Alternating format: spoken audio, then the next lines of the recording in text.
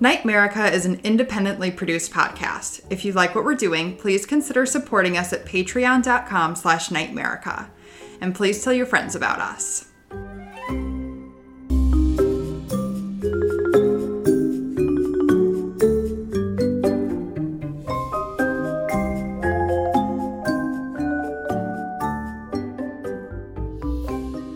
Welcome to Nightmerica, a podcast that takes you on a tour of the abnormal, paranormal, weirdly true, and truly weird in every corner across this nation. Because, to paraphrase Ray Parker Jr., whether it's ghosts, aliens, monsters, or monstrous humans, there's something strange in your neighborhoods. Episode 22, A Night at the Theater. Alternately, there's no business like ghosts business. As humans, we're naturally driven by the search for better. But when it comes to hiring, the best way to search for a candidate isn't to search at all. Don't search, match with Indeed. When I was looking to hire someone, it was so slow and overwhelming. I wish I had used Indeed. If you need to hire, you need Indeed. Indeed is your matching and hiring platform with over 350 million global monthly visitors, according to Indeed data, and a matching engine that helps you find quality candidates fast. Ditch the busy work. Use Indeed for scheduling, screening, and messaging so you can connect with candidates faster. And Indeed doesn't just help you hire faster. 93% of employers agree Indeed delivers the highest quality matches compared to other job sites, according to a recent Indeed survey. And listeners of this show will get a $75 sponsored job credit to get your jobs more visibility at Indeed.com/podcast. That's Indeed.com/podcast. Terms and conditions apply. Which I also like. I like ghost business. I like them both, but I'm Aaron Sagers, co-host of Nightmerica, and also from Travel Channel's Paranormal Caught on Camera and ParanormalPopCulture.com. As always, joined by my co-hosts, Britt. Hello. Hey, Britt. We said it at the same time. That was so magical. That was like podcast magic. Actually, I think that's audio hell when it comes to editing, but I'll deal with that. Summer continues as we record this. It's August, early August. It's hot outside, which I like the heat. Oh my God. It's so hot. It's too humid, though. You feel like you're drinking the air. Yeah. This is, as people know who've listened to this podcast, originally from Florida. The first time, when I first moved to New York City, I was in August, I believe August 1st, in fact. And did not think I needed an air conditioner. Oh. And I was like, it's hubris for you. Hubris will be your downfall. Where I was like, whatever, I grew up in Florida, I'll be fine without one. But melted. Yeah. I then melted into a puddle, an Aaron-sized puddle, and then had to quickly relent and get an air conditioner. And yeah, and if nobody's experienced summer in New York City, it is an entirely different thing. Oh my God, it's the worst. It is a harder summer than anywhere that I have experienced before. Sure. I'm sure there are hotter places, but it's definitely hotter than Florida, and I think more humid than Florida. Yes, and the subways in the summer are a nightmare. Like waiting for the subway, it feels like you're walking down the steps to a portal to hell. That would be appropriate content for this show, but oh yeah, we should do subways. Duh. Or portals to hell. Oh yeah. It's called I believe the urban island effect. That basically there's just a ecosystem around certain cities that basically turn it into a subtropic climate.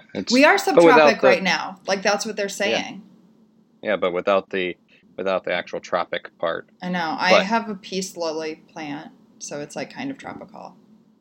Well, we can talk what about this is the detour, and it's maybe not cryptozoological in nature, but have you seen very large rats in New York City during it. Because there's I talked about this pandemic. On the Hoof. Oh, we talked about this on the Hoof. If anyone listened to it, I was on the Hoof podcast with our friends. Pandemic plus rats that have been hungry and getting a little bit more bold as they seek out food. There's some big uns out there. Big uns. super big ants. In Central Park, I see them all the time. Oh, that's right. Yeah, you're going to Central Park. I don't really go, since I'm based in Brooklyn, I'm not in Central Park often, but I have seen some massive, massive rats. And I wonder if there will be like an apex predator that emerges, like maybe a massive alligator that emerges from the sewers. Well, there's, have you heard of a rat king? Well, the rat king, in my understanding, is when a bunch of rats get tangled up together and then, yeah, as opposed to the Teenage Mutant Ninja Turtle rat king, which was a villain. Oh. But he was, yeah. But, yeah, there's the rat king. But the rat king is not actually kingly, I don't think. It's just gross. I've never seen it. Yeah, so, I don't know. Who knows where we might be on our way to some sort of cryptozoological event in New York City based on the heat. We're going to cover it on Nightmerica, which is this podcast. Hi, guys. That you're currently listening to. We did. Oh, okay. Well, I mean, they downloaded the episode. They know that they're listening to a podcast. Are there a lot of podcasts out there? Well, okay, out of those new listeners, are there a lot of bait and switch type people that are like, I'm going to start listening to Nightmerica? And it's like, ha! It is actually a Jane Austen dedicated podcast. Wouldn't that be great? We can do that for a Patreon episode. We should. Well, before we get into our topic, let's talk a little bit about the news. And what is your news story for this week? News of the weird. My weird news this week took place in Delaware. A man took down a would-be robber in a very saucy manner. 2 weeks ago now, an unknown white man came into Stargate Pizza in Greenwood, Delaware, wielding a machete and demanding money. The shop owner stood his ground, said he didn't have any money to give him. And as he had no weapons on the premises, he decided to take on this robber by throwing a pizza in his face. The robber ran away. Like, he was afraid and ran away after getting a pizza. And, like, imagine if it was hot out of the oven, he's going to have burns.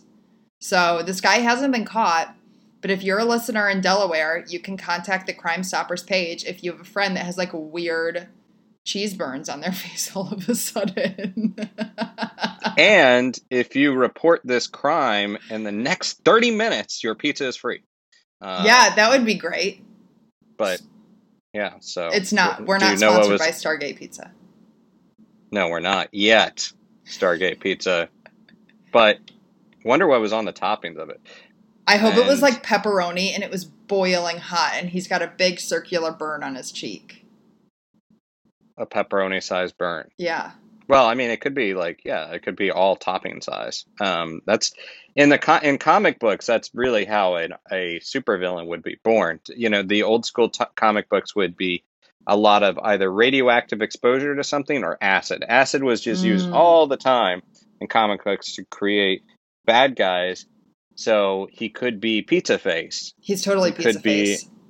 And, you know, hot pizza thrown in his face, and then it sends him on a life of crime. Except if he was, like, pineapple topping Pizza Face, no one would take him seriously, and at least 40% of the population would reject him because they don't like... I'm pro-pineapple. I was just going to say, I thought you were pro-pineapple. I remember that because my dad is pro-pineapple, so you and my dad can get pizza together. I'm pro pineapples, but I recognize that there are some people who are not. Okay, well I like that story. That is definitely weird. Yeah, and I liked it. Don't rob pizza places with just don't rob places. Yeah, especially like cool, locally owned businesses. That's lame. I agree.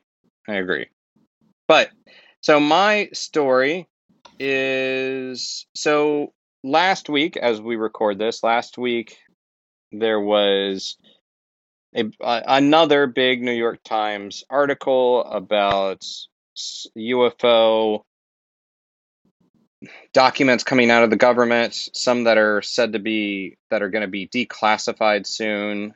The big word here is disclosure, and that supposedly were getting trickles of disclosure. Personally, I don't think we're going to get full disclosure. I don't think we're going to know everything about these government files that the government has. I think there'll be just enough to sort of like, here you go, we gave this to you. I don't think they're going to go full on and say but they're alien in nature or whatever. But the UFO, or unidentified aerial phenomena, UAP, still like UFO better.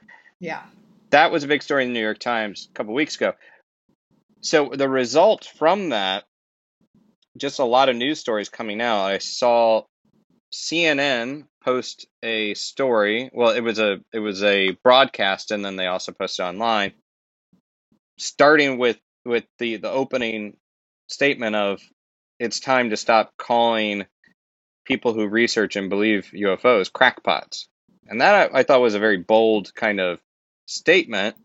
It's not, I mean, obviously it's something that I've believed for a long time, but what I found even more fascinating, and to me it feels like a big news story, is Scientific American on scientificamerican.com posted an article just a couple days ago, headline being, unidentified aerial phenomena, better known as UFOs, deserve scientific investigation. UAP are a scientifically interesting problem. Interdisciplinary teams of scientists should study them. It's big because that is a major scientific journal saying that these are worthy of study, worthy of investigation.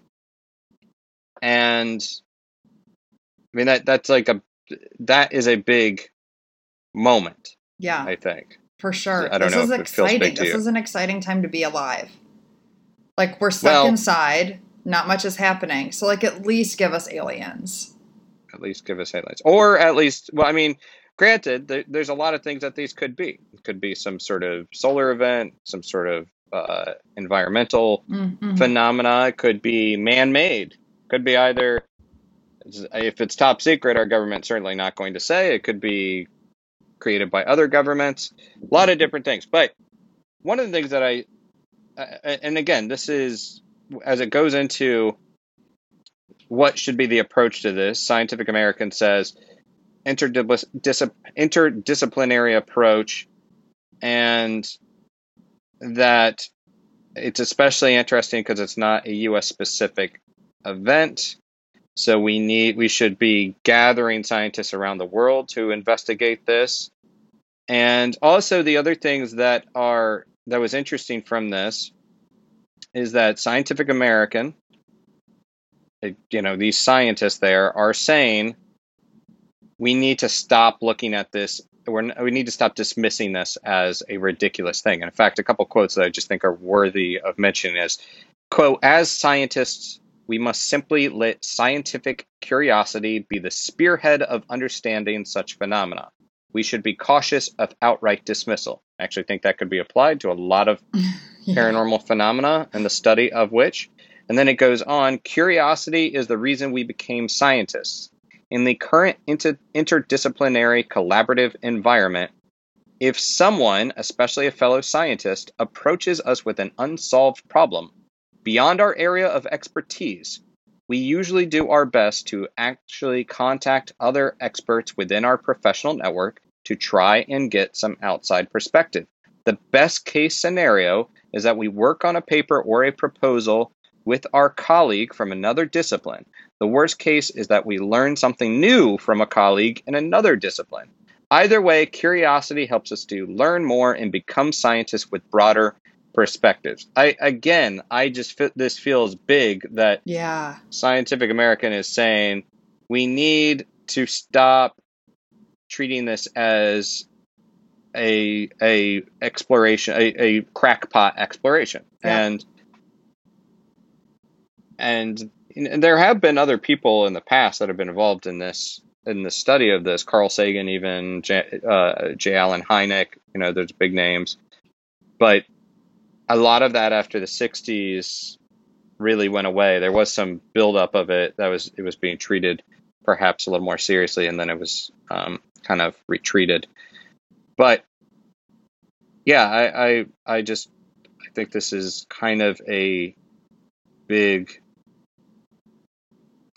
piece, Yeah. and I thought it was worth mentioning. But It is. it's interesting. It's well written too, because like you said, I think it applies to even more than just like alien or UFO investigations. Like the piece of the matter is like, let's work together to like find common, answers. And it's like, my God, if we could all do that in all sorts of mediums, what would this, what could we achieve? Well, that is how exploration and then and then in discovery occurs. Yeah. So go scientists. So yeah. Go scientists. If you're a I always say scientist go and- scientists. Yeah, if you're a scientist and you listen to this podcast, thank you. I think we have at least one geologist that listens to the podcast. Oh, cool. So she's great. Okay, well, let's get into the topic. Of course, we're going to be talking about theaters, and as teased in the headline. And before we get into that, I am curious, did you ever have like a haunted theater growing up? I know there are, not only in Chicago, but Paris has some really notoriously haunted theaters. Yeah. I actually myself never went to the theater in Paris, but we would go in London a lot. But of course, I was so little, like I didn't really know. Chicago, of course, has one, and that's what I'm doing my story on today. But I mean, I just love the theater scene. Like they have so many great superstitions and, so much history involved that I think it lends itself to a lot of these really interesting stories. And you were a theater kid, so you really know it. I was, yeah. I was always like sort of journalist, writer, and theater kid. But theaters certainly lend themselves to phenomena, according to theory. It's a gathering of people, a lot of energy, a lot of emotion. And then also a lot of times there's these renovations that take place over the years. Although, just going the Paris Opera House and notorious for Phantom of the Opera. I was surprised disappointed that you did not see a show there.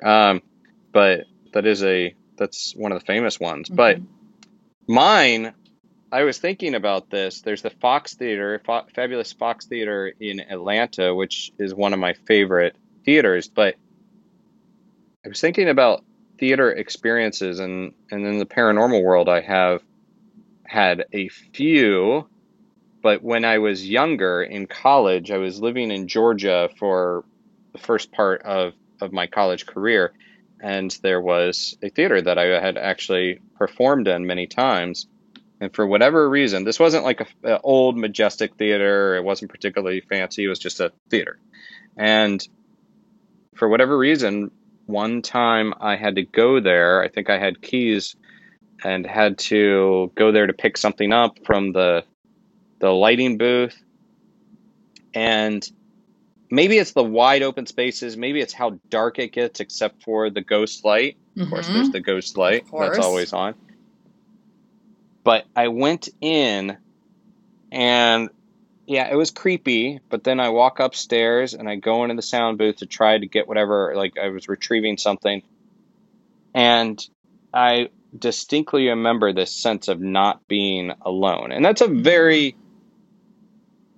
it could just be your own mind working against you. Not saying it was a ghost, but I will say that I just felt like not alone there. And in that experience in Tifton, Georgia at the theater, I was just like, I got to get out of here. And I did very quickly. So that was and that was not like a majestic theater, but I think we're going to be talking about some cool majestic theaters.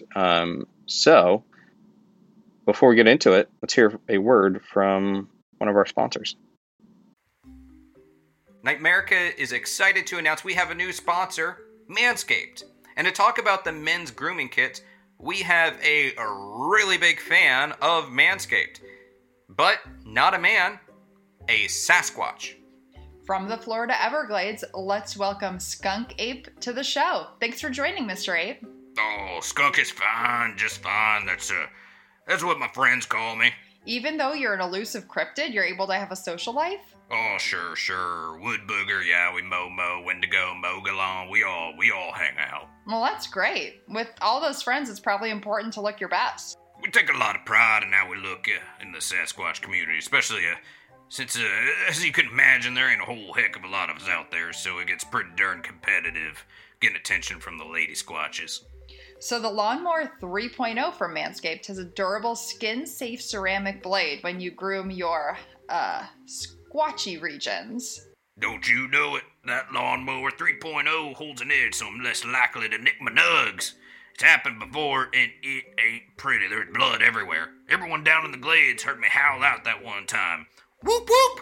That's what it sounded like when I nicked my nugs. But not with this Lawnmower 3.0.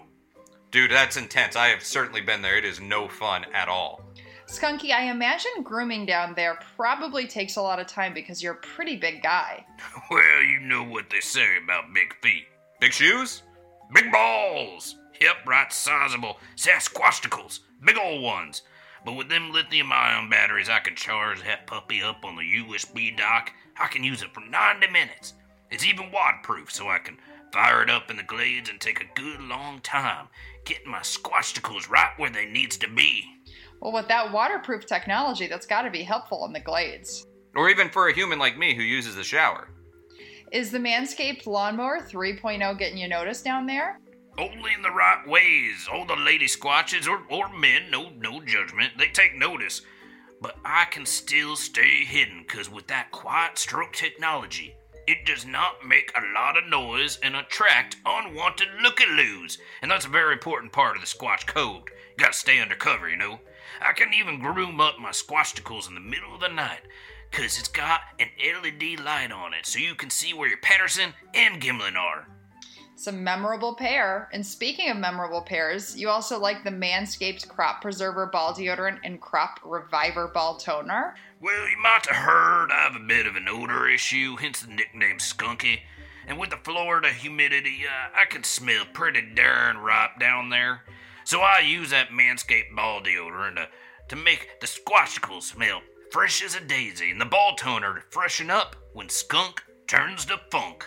Maybe we should start calling you Flowers instead of Skunky. Well, Skunky, if you or your Squatch buddies or any listeners out there want to groom safely, and who doesn't, head over to manscaped.com and enter code NIGHTMARICA for 20% off plus free shipping off your order. For one more time, that's Squatchscaped.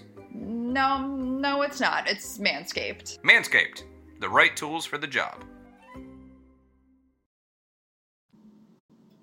As humans, we're naturally driven by the search for better. But when it comes to hiring, the best way to search for a candidate isn't to search at all. Don't search, match with Indeed. When I was looking to hire someone, it was so slow and overwhelming. I wish I had used Indeed. If you need to hire, you need Indeed. Indeed is your matching and hiring platform with over 350 million global monthly visitors, according to Indeed data, and a matching engine that helps you find quality candidates fast. Ditch the busy work. Use Indeed for scheduling, screening, and messaging so you can connect with candidates faster. And Indeed doesn't just help you hire faster. 93% of employers agree Indeed delivers the highest quality matches compared to other job sites, according to a recent Indeed survey. And listeners of this show will get a $75 sponsored job credit to get your jobs more visibility at Indeed.com/podcast. That's Indeed.com/podcast. Terms and conditions apply.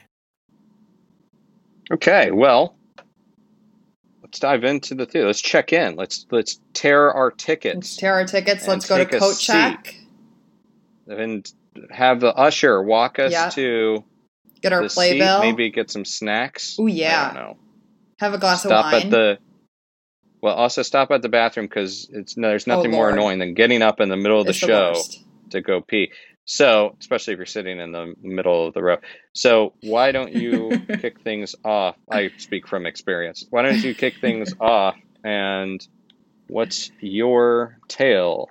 Well, I'm excited to tell my tale because it's a story on my hometown that I had never heard of until my dear co-host, Aaron Sagers, friend of all, told me about it. Apparently, I lived in the Midwest without ever knowing anything about the Midwest. So here we go.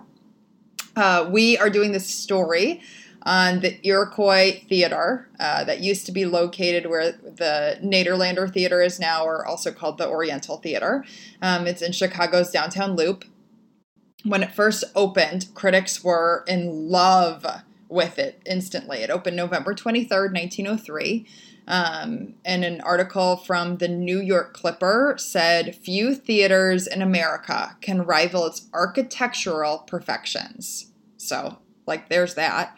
How did it get these architectural perfections? A little flexibility with the fire code. The Great Chicago Fire had been only 32 years prior. So feels like a bold move to kind of be like whatever to fire code, but well, we're going to learn about that. So the theater sat 1,600 people, and it had only one entrance, one door. Why? Because they wanted this to be a theater where people were see and be seen. So one entrance connected to a stair that connected to the balcony. So everyone could see your outfit as you walked in to the theater. These were the original Instagram influencers that were risking their lives to show off their look. And it doesn't, obviously we know the story's going to take a horrible turn, but okay, so far it's okay, yeah, sure, it's playing up the hype of the glamour of the theater. So I can get that so far, even though, but wait, there's more. But also theaters take forever to leave after a show now.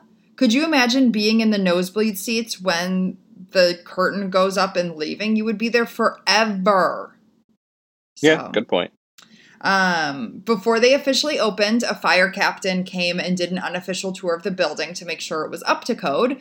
I guess they just wanted to stick to true Chicago fashion, because in his report, this guy reported that there were no sprinklers, no fire alarms, no phones, or a water source to set out a fire.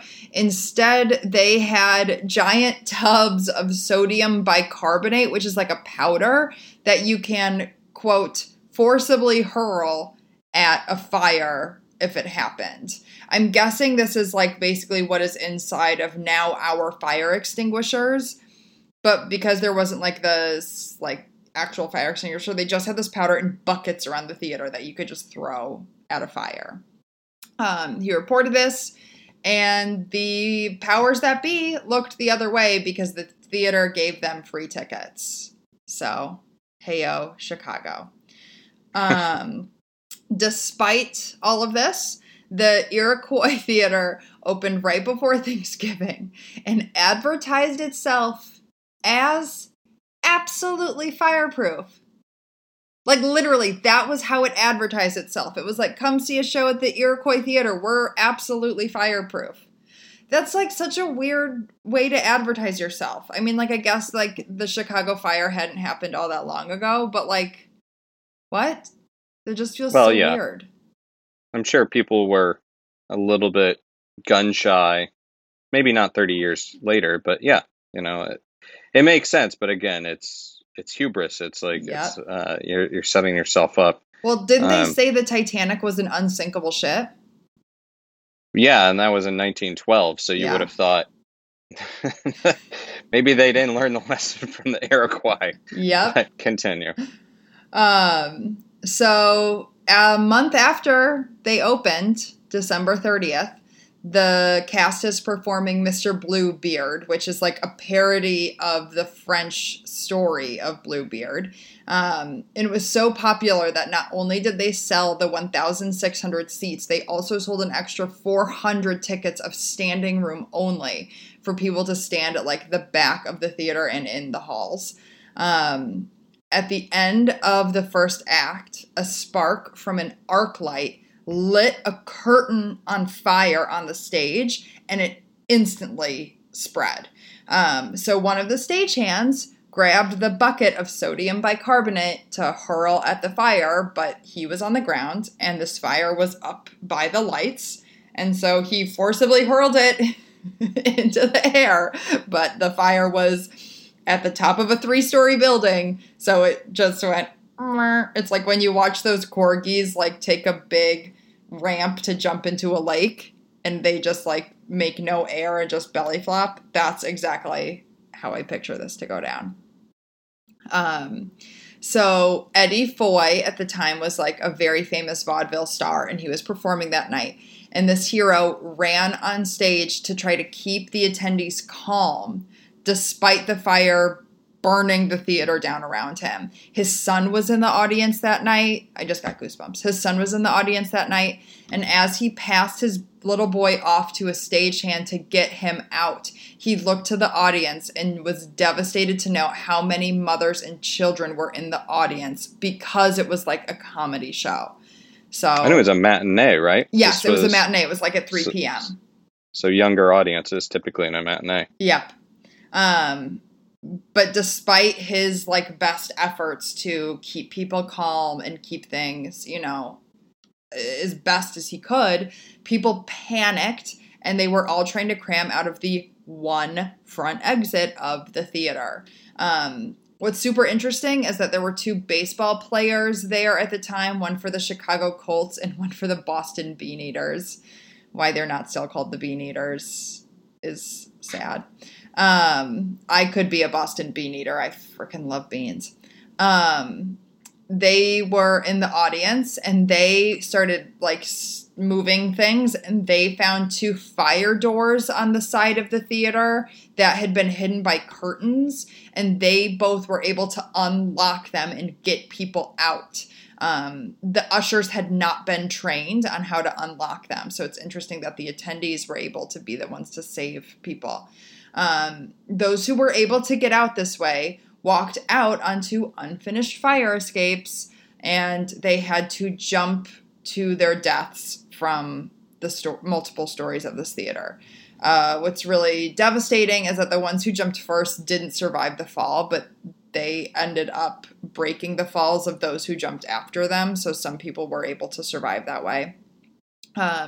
Which is just so, like, I mean, that alone makes you ill. So, yeah, traumatic that they survived because they were landing on bodies, corpses. Yeah.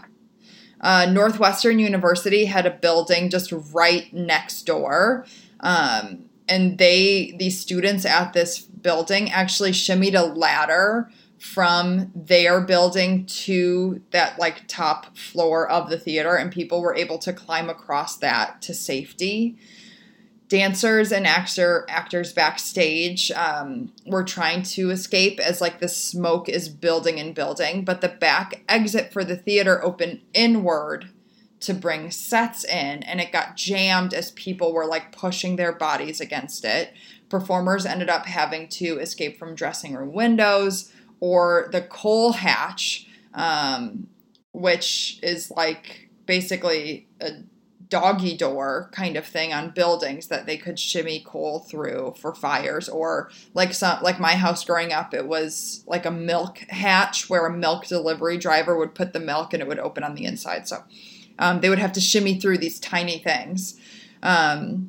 Someone was able to open the freight doors backstage that, like, the giant scenery was brought through, but that rushed a bunch of cold air into the stage, and it created a fireball that, like, pushed through the stage over the orchestra and, like, burned everything and everyone stuck on the second level.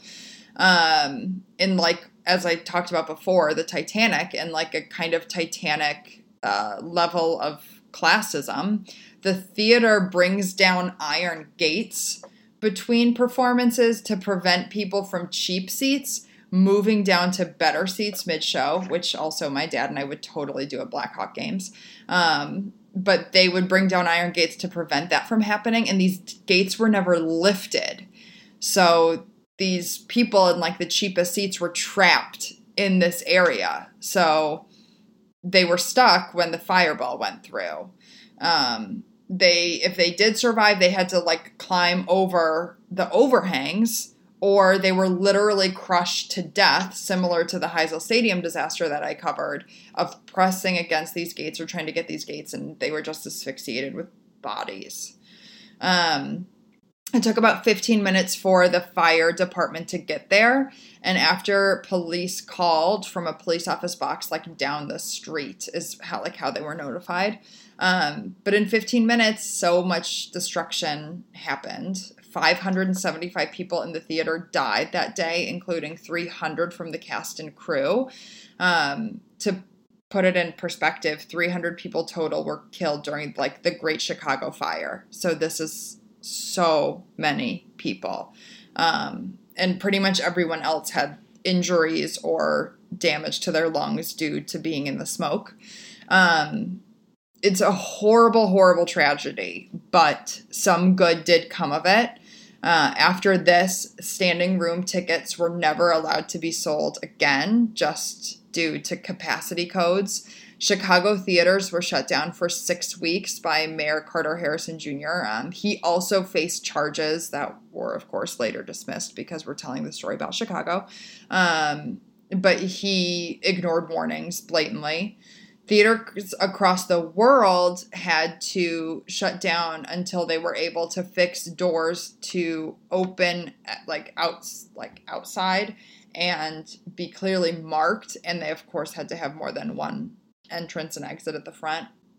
And this is also where Panic Bars was built. So we see on doors now those like large bars that you can push to open larger doors. This is what created them. Like all the people panicking, smushing against doors, trying to get them to open. That is how we have that in place. And then theater-wise, they now require all stages to have a fire curtain that comes down to separate the stage from the audience in case of a fire. So at least like one end is protected and people can get to safety.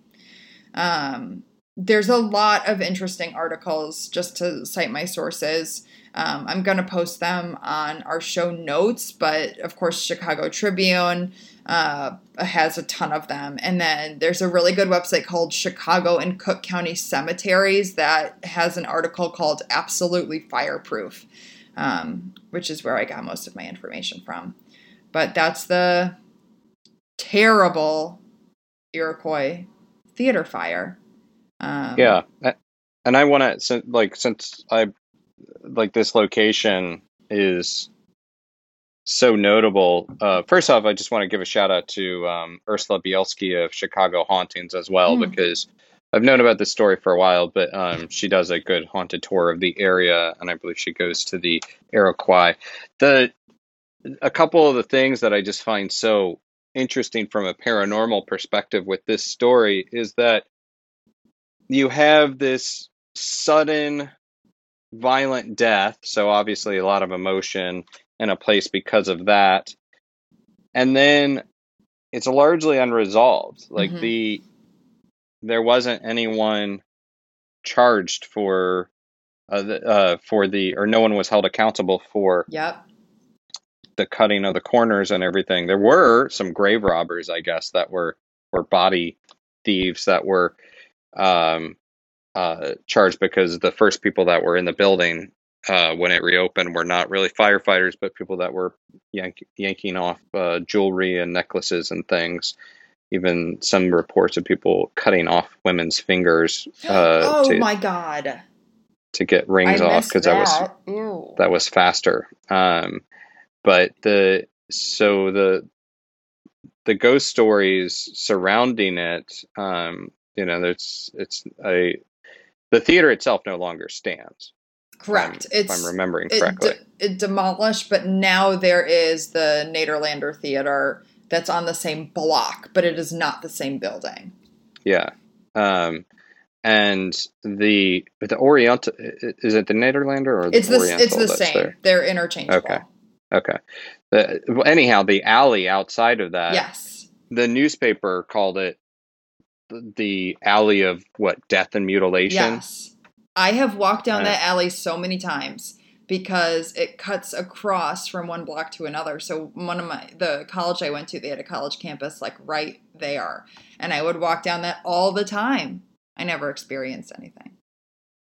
Yeah. So as a ghost story, yeah, it's notoriously, supposedly haunted. And I think this also speaks to the reason that we tell ghost stories is to keep that history alive of these people that, you know, they were just going out for a day at a show.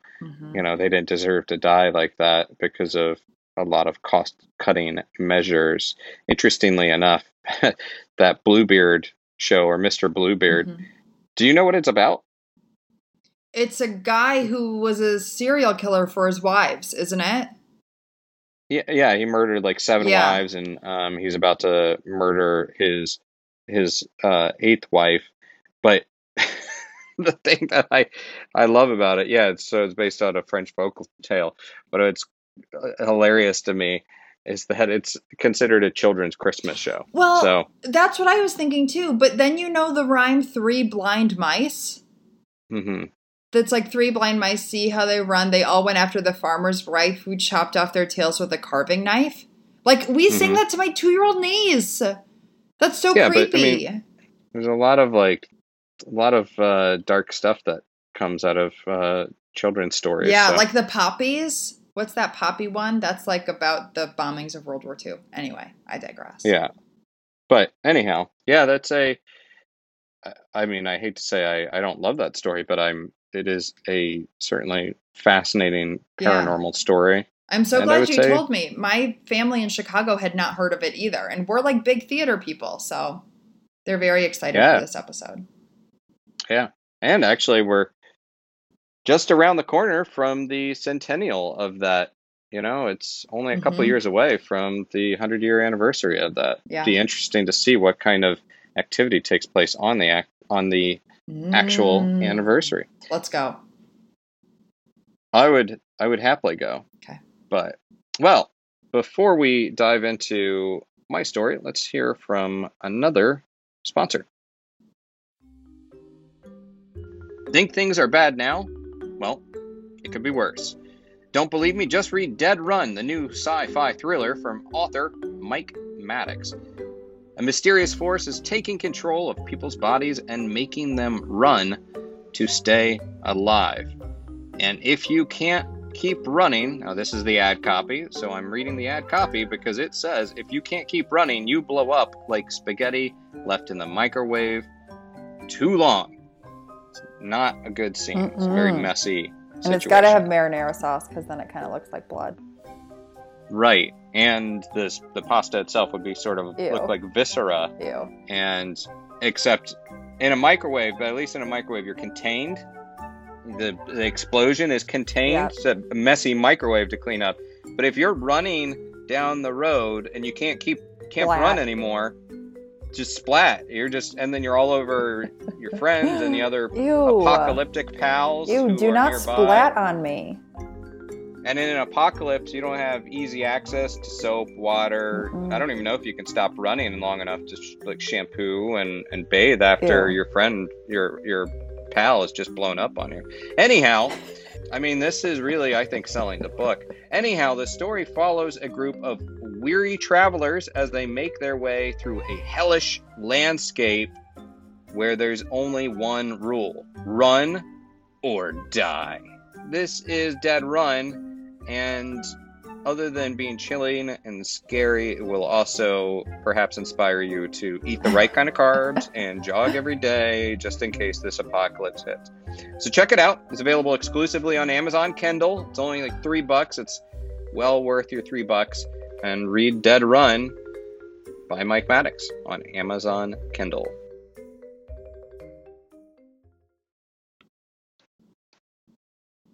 So my story is, it's worth noting, there's so many haunted theaters around the world and around the country, and I couldn't quite decide which one to go with because I know of quite a few of them. There is one that is in Cleveland, I believe, that's connected to Lemmy from Motorhead. Not that his ghost haunts the place, but it's, he plays a significant part of the lore of that theater. But weirdly enough, that's not what I'm going to go with, because I felt like you had the Midwest covered, so I should clear out of there. There's a lot in LA. There's some in Utah.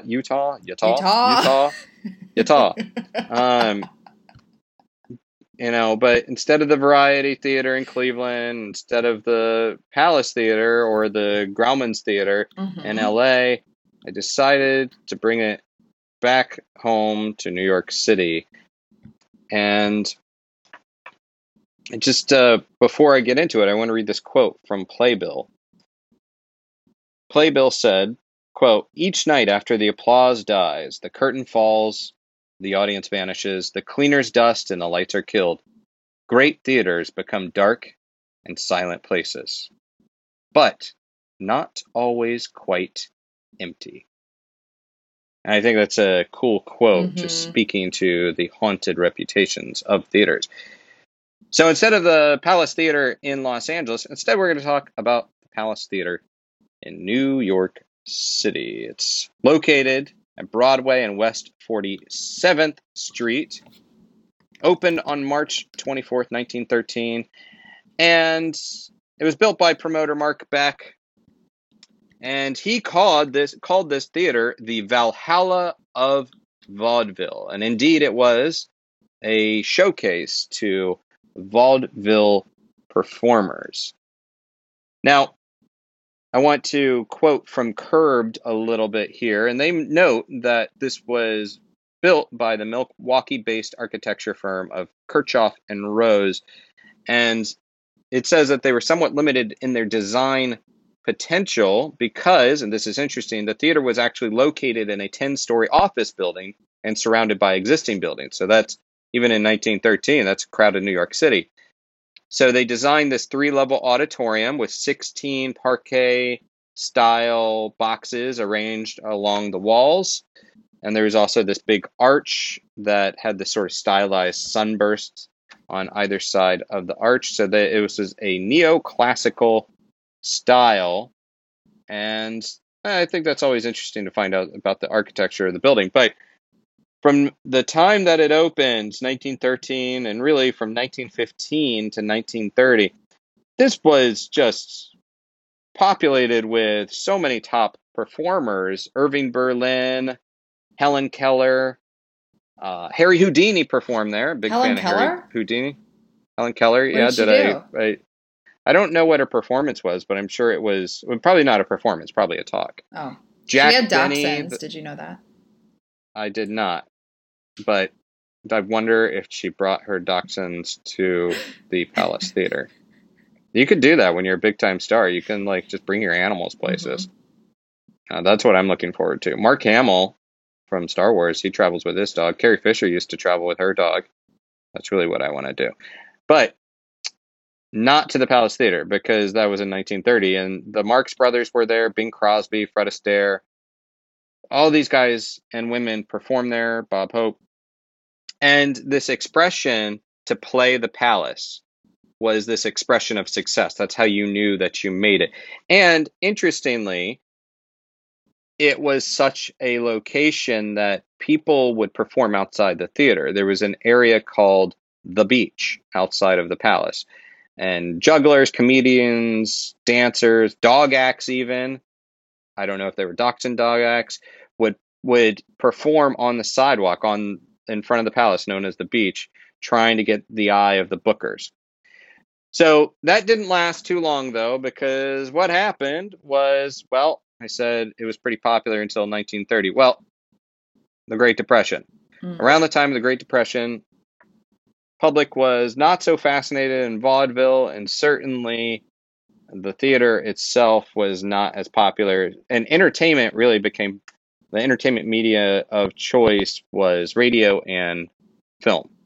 And the theater became the RKO Palace, a cinema, in 1932. It would still have some reviews, over the following decades. And they even tried to bring vaudeville back to the stage at one point. Frank Sinatra was there.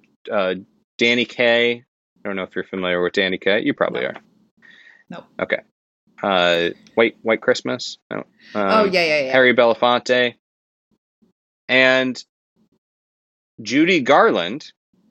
It's important to note. Judy Garland, her final New York performances happened in the theater in 1967. So in the 60s, the theater was renovated, and then it reopened as a regular theater in 1966, and it was back to hosting musicals at that point. Now, it's hard to ever quantify this. People say more than 100 ghosts haunt the Palace Theater. Okay, that's is it like a questionable census? claim. Yeah, They fill out a that's census always form? my thing. It's like ghosts are terrible about filling out surveys and census, but we easily say places are the most haunted city, the most haunted theater. But okay, whatever. I would say that it's considered to be the most haunted theater in New York City, at least. Let's get into the ghosts of the Palace. There's a couple, at least, said to haunt the orchestra pit itself. Perhaps the most famous is this white-gowned cellist. And I love the idea of a ghostly cellist, but a white-gowned cellist who still performs. And actress Andrea McArdle was in Beauty and the Beast in 1999. And I don't have a direct quote from her, but it is part of the industry lore that she spotted this cellist while she was performing. She spotted this cellist in the orchestra pit, the ghostly cellist, probably also a real cellist, but the ghostly cellist is more interesting. Another phenomena is from a seating area for the band, and there's supposedly a phantom pianist. And supposedly the piano starts to play, and you can see the keys dancing up and down, but you don't see anyone on the bench, which is just classic, great, spooky, ghosty type of stuff.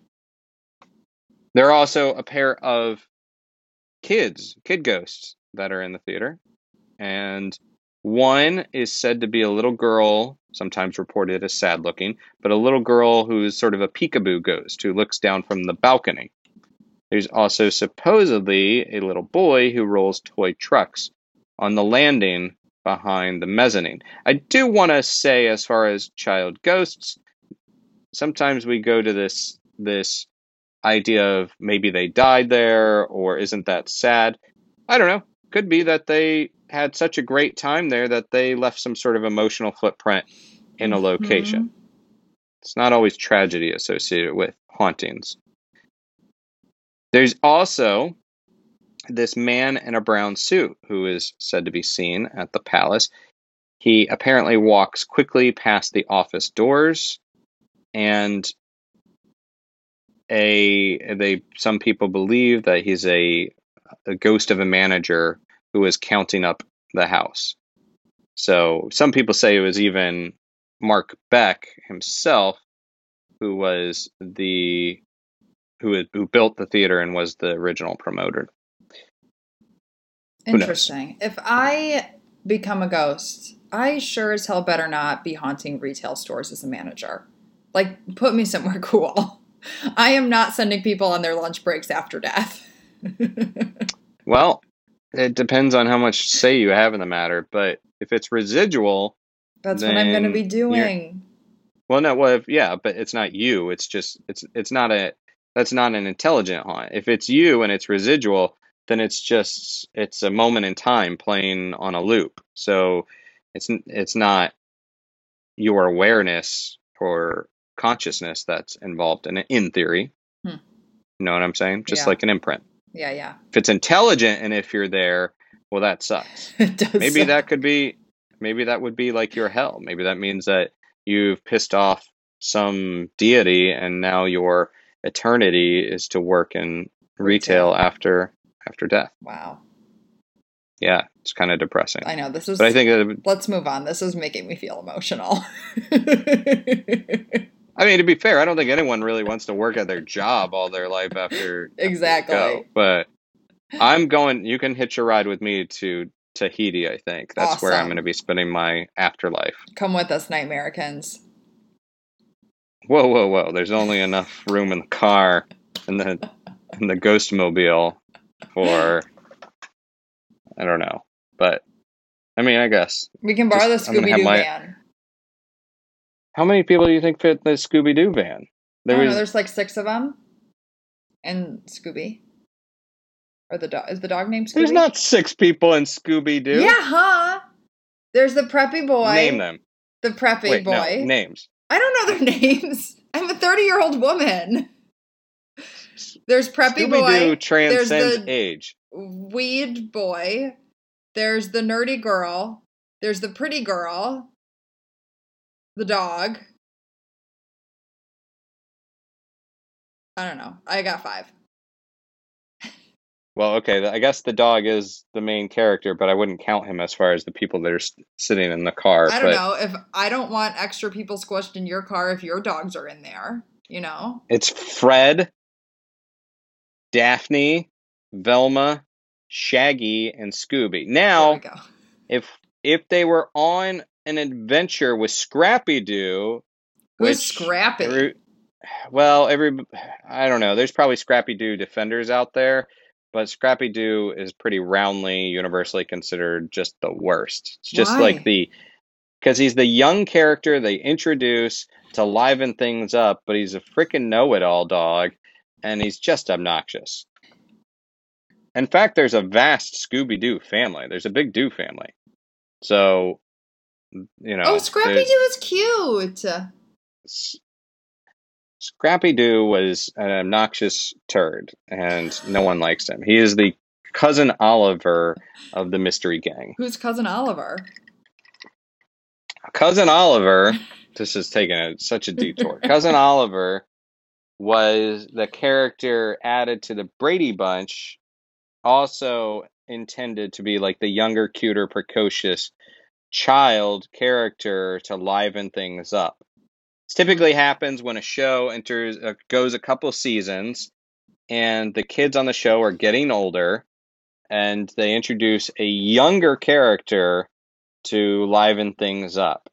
Every major sitcom, I think, has done that, including Growing Pains, which had a younger character, but then they needed another younger character later on, and that other younger character was played by a young Leonardo DiCaprio. Oh, dang. So yes, the Cousin Oliver effect or the Scooby or Scrappy Doo effect is, but anyhow, Scrappy Doo, yeah, I guess if you count Scrappy Doo, there's 6 people in the Mystery Machine, but I think you could fit more. You could probably put another bench in that van.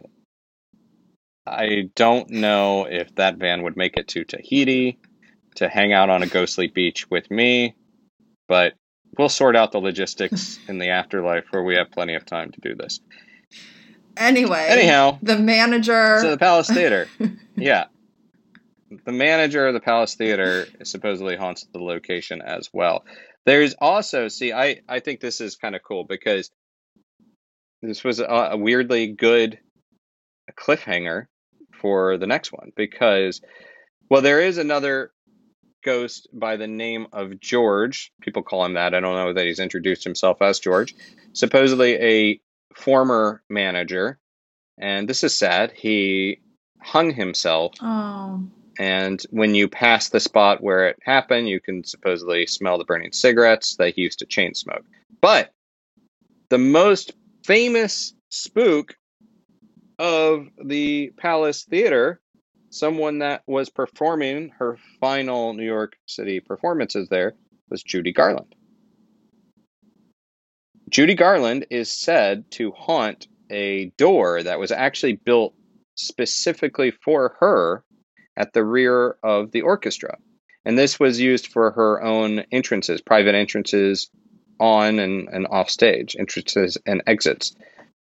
And some reports say that you can see Judy Garland poking out the door before vanishing. Apparently still keeping an eye on the crowd to see who's out there to watch her. And during a 2011 showing of Annie, the revival of Annie, Playbill reported that actor Ryan Vandenboom claimed that when alone in a dressing room one night, he thought he heard a voice call, Judy. Or maybe it was Judy. I don't know. I'm going with Judy. Because as a ghost, that's how I will communicate everything. Now, but that's interesting. It's worth noting also that that's always good for press when you can drum up a good ghost story in a haunted theater and you're in a show. But the one ghost, another ghost that, and this is sort of, Judy is the most famous one, but this one is the ghost that you don't want to encounter because, so he's the ghost of a vaudeville acrobat. And according to the lore of the palace legend, during a performance, he fell and broke his neck. His name is Louis Borsellino, and he was known as the Palace Ghost. Apparently in the 1950s, this as a high wire act, he was performing without a net, fell to his death on the stage floor. Pretty terrible. Yeah, that's bad. And when the theater is empty, Borsellino's apparition can be seen swinging from the rafters. Now, if you see him and he lets out a scream, blood-curdling in nature, as he reenacts his nosedive to his demise, it's not so good for you. Because if that happens, you are rumored to die shortly thereafter. He's a harbinger ghost. Although, he probably also didn't die, because the New York Times reported in 1935 that yes, he did fall, and he fell 18 feet, which is a big fall. But in front of a crowd of 800 people, too. Oh my God. But he was only injured. Oh. So, but, who knows? Maybe he could still, that tragic moment could still haunt the theater.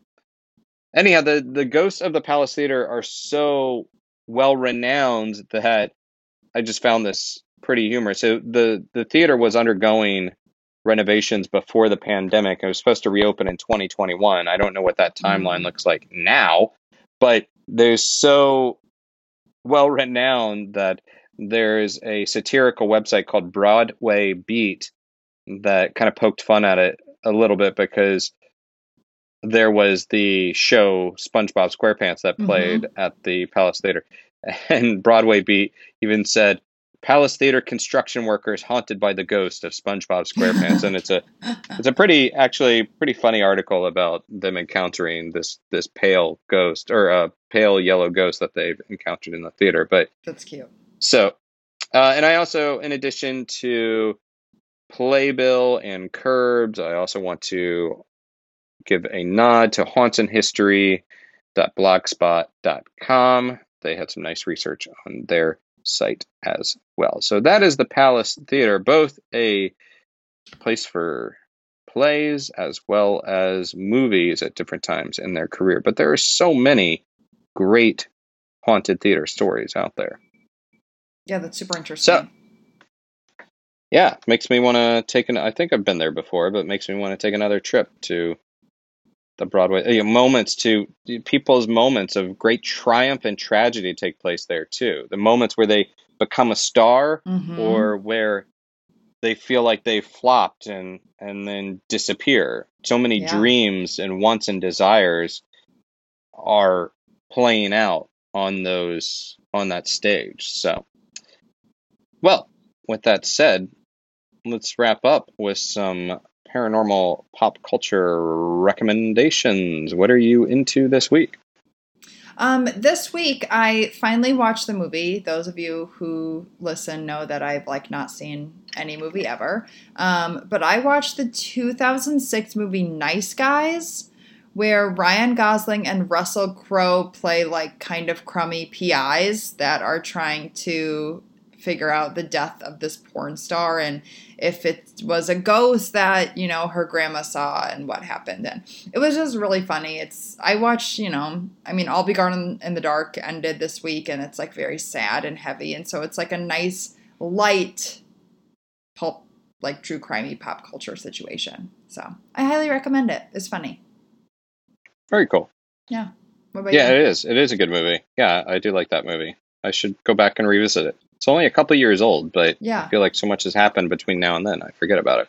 I'm into quar horror, What? which is it's a subgenre of horror. I'll say it again. Quar horror, quarantine horror. Oh. And so this has been something that's been popping up, obviously. People are still going to be interesting creatives and put stuff out there. And there's been some good sort of pandemic-inspired horror movies on YouTube.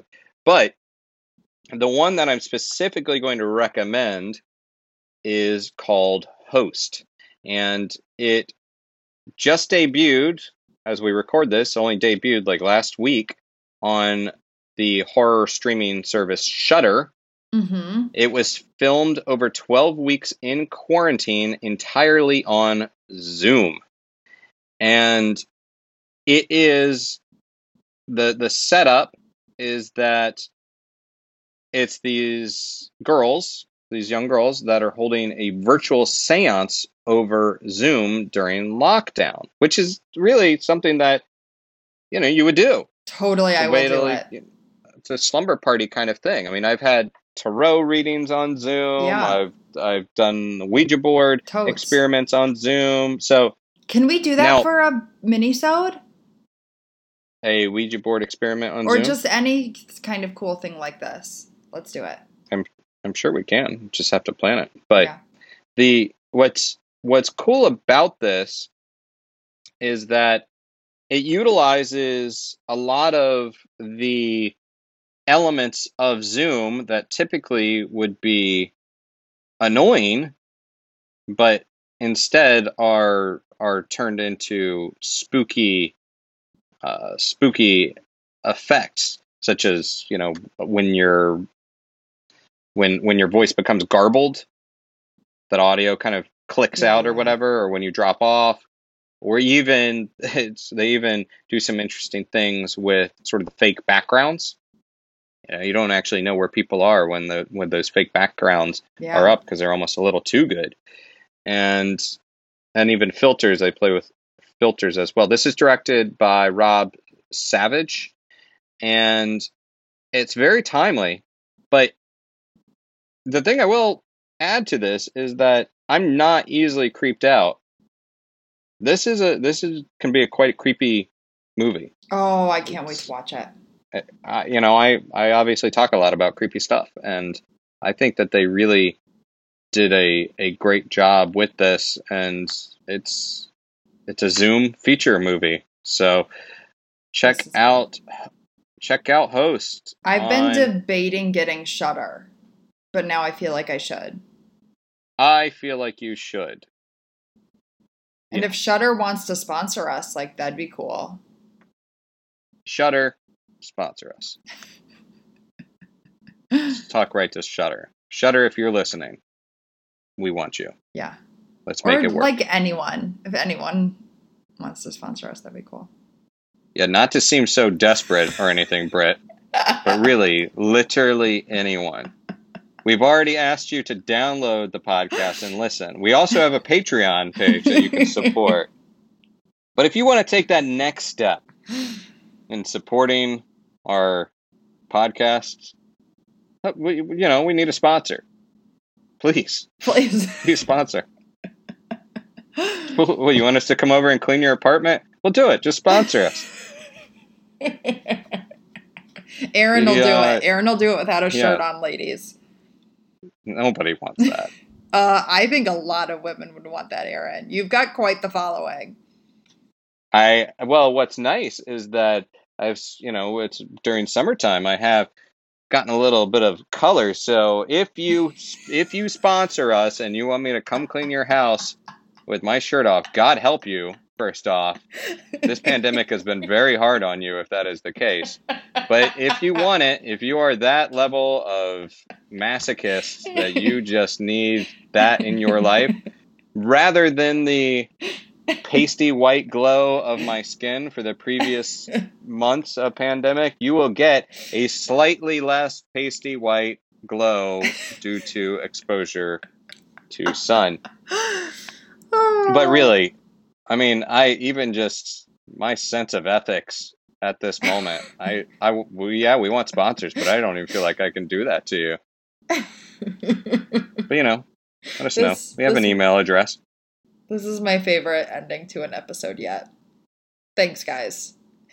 If you like Nightmerica, please consider supporting us at patreon.com/Nightmerica and consider leaving us a review on Apple Podcasts. Give us a follow on social media and share this with your friends. And if you'd like to share your paranormal stories or even seek paranormal advice, which is for entertainment purposes only, email nightmericashow@gmail.com.